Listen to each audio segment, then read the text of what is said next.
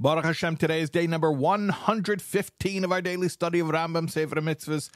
And in the 3 chapters a day of Mishnah Torah, we are still learning Hilchos Nazirus, the laws of the Nazir, chapters 6, 7, and 8. So we have 4 negative commandments today, all negative commandments, 4 of them. And we're still trying to round out our definition of a Nazir. And don't tell me a Nazirite. So we know from the day before yesterday that he has to grow his hair and he can't cut his hair. We know from yesterday he can't drink wine or grape juice. He can't eat grapes. He can't eat raisins. Negative commandment 205, he cannot eat grape seeds. That's a separate prohibition. Negative commandment 206, he cannot eat grape peels.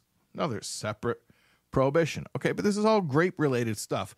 Is there anything else about the Nazir? Yes, there is. Negative commandment 208, he cannot be under the same roof as a corpse. Standing under the same roof as a corpse imparts ritual impurity to anyone. The Nazir, much like a kohen, is specifically prohibited from contracting such impurity. In other words, anyone who is in such a situation contracts impurity, and then once he does contract or she contract that impurity, then he or she must purify, which is through the ashes of the red heifer, which we don't have access to today, but very soon through Mashiach we will.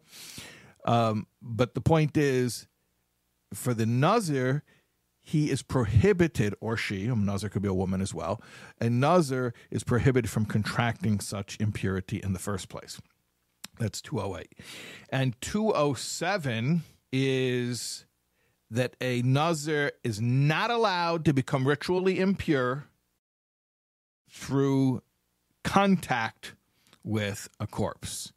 That's a separate prohibition, meaning as opposed to just standing under the same roof, which is what we call tumas oyhel, a tent.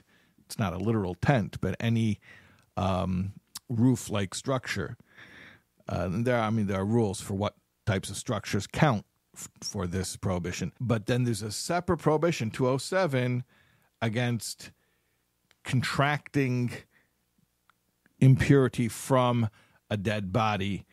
And that means by touching the body or carrying the body, even if he doesn't touch it directly. That would be prohibited. And the source for this, by the way, is that he's not even allowed to do this if, God forbid, his mother or father pass away. He's not allowed to attend to their burial. So how much more so for anybody else? He's not allowed to do this. And if he does subject himself to impurity, he gets lashes for that transgression. And what's more, he has to start his term of Nazirus all over again. Nazirus is generally undertaken for a term, 30 days or longer. It's up to the person. The whole thing is optional. The person brings it upon himself or herself. But contracting impurity is going to start the clock over again. Okay, we have more Nazirus-related mitzvahs for you tomorrow, God willing.